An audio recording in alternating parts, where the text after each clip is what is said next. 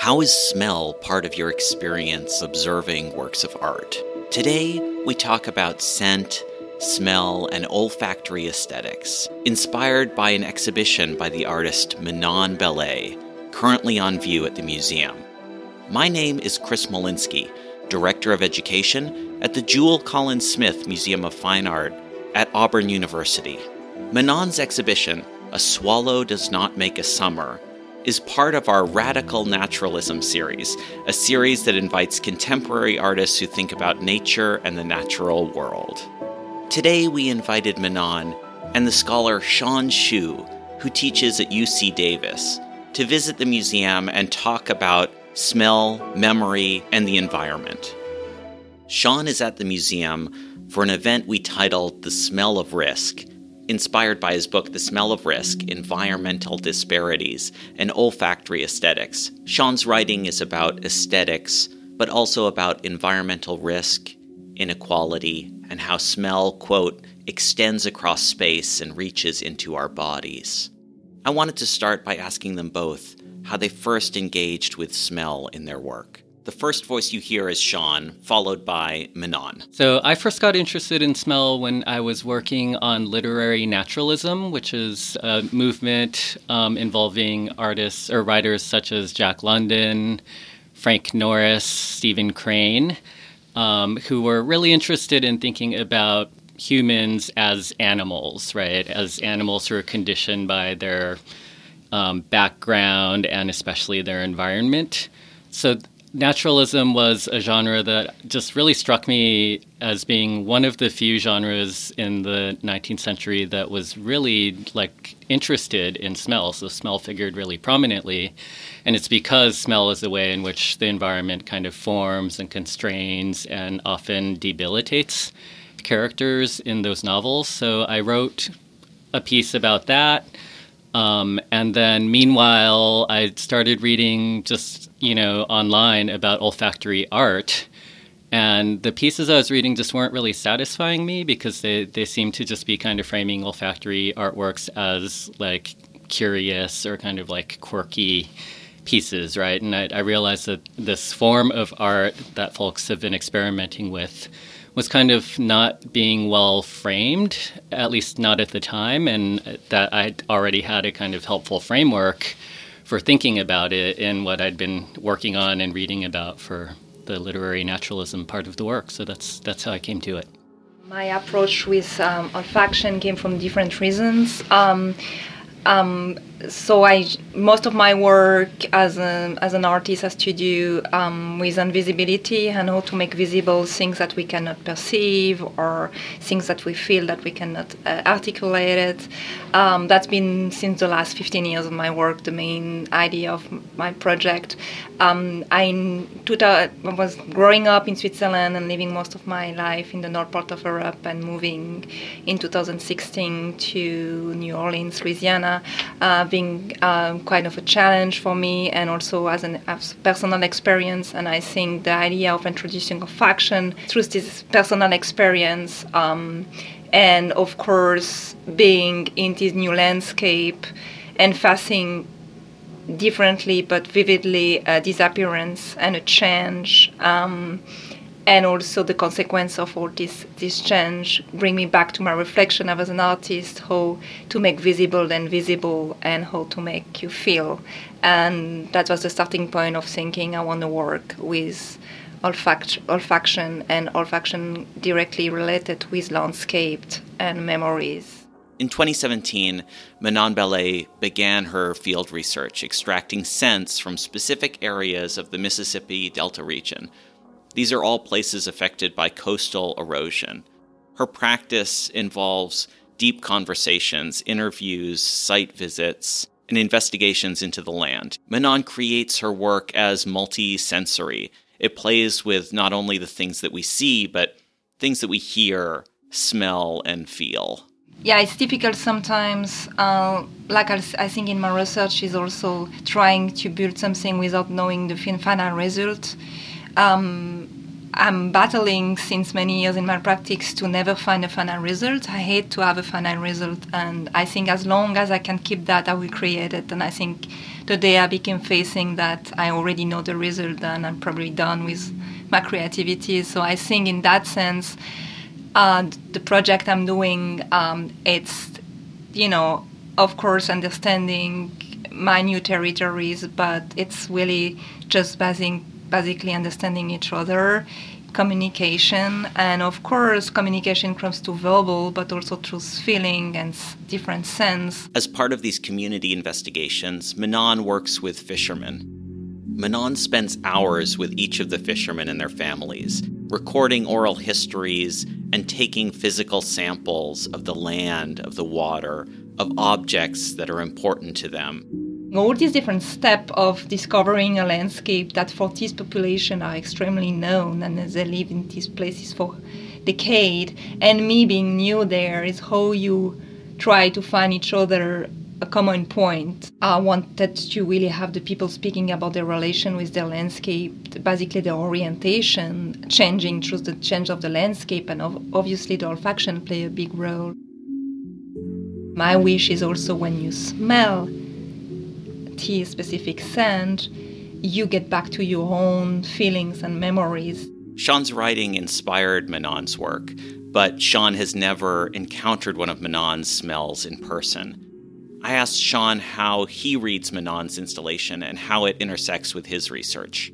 Yeah, I think it really resonates with a lot of things that I've been thinking about, and just expresses it so concretely and powerfully.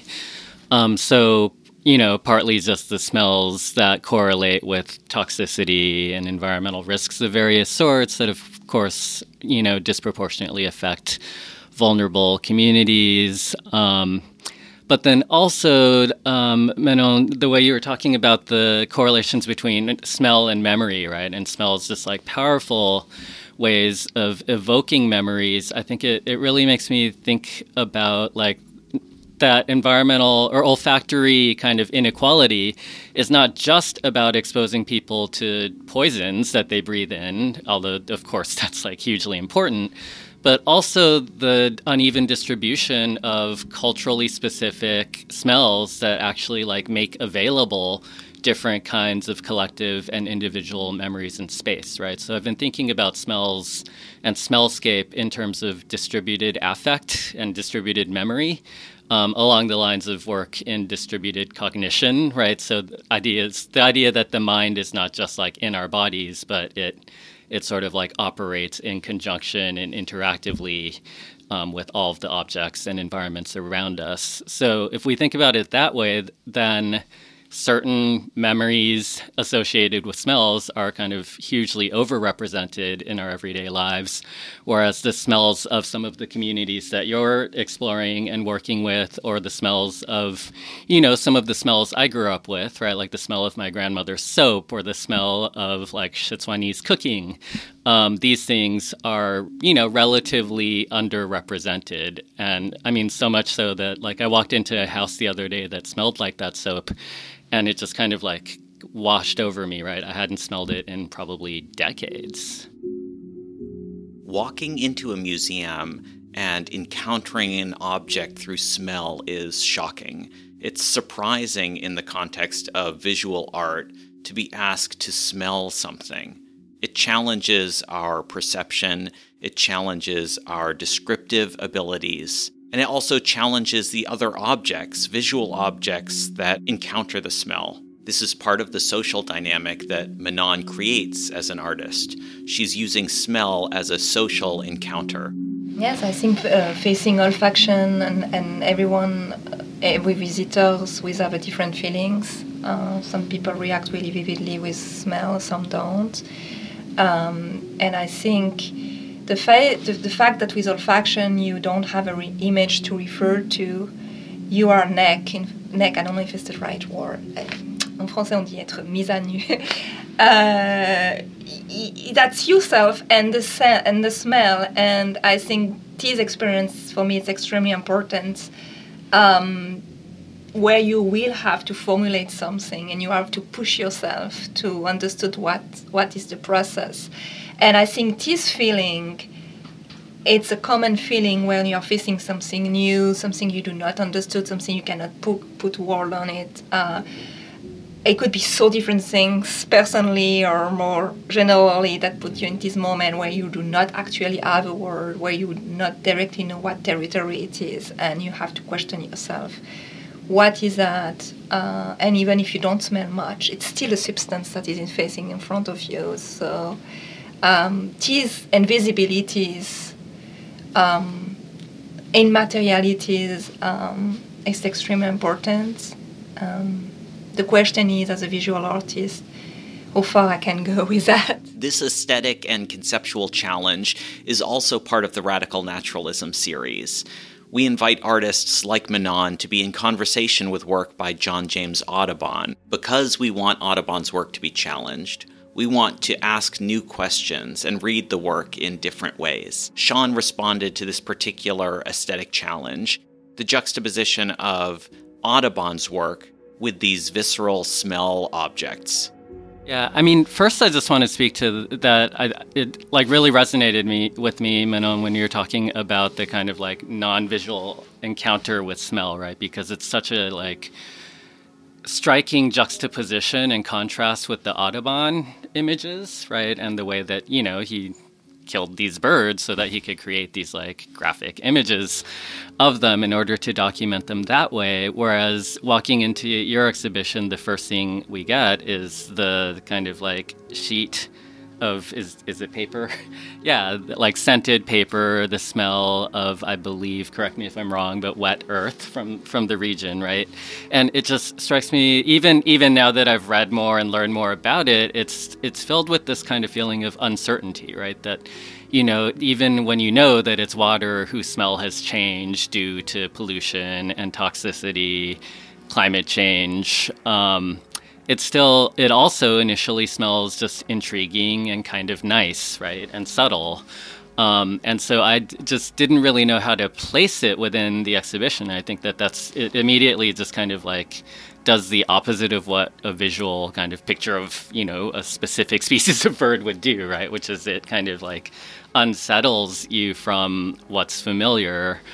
And then the other smells, I think, had a very different effect, right? That they're much more kind of resonant, and I was able to kind of identify them, I think. So the smell of honey and magnolia, and I think they speak to, these things can still thrive in this landscape, right? And so you got this mix of uncertainty and certainty that I found just really intriguing and a really different way to move through an exhibition. Or an installation than I've experienced in the past. My thanks to Sean Shu and Manon Bellet for talking with us about their work. This episode also marks the end of our first year at the Museum Podcast, so thank you all for listening. All museum programs, including this podcast, are made possible by listeners like you. Visit jcsm.auburn.edu to show your support. Thank you.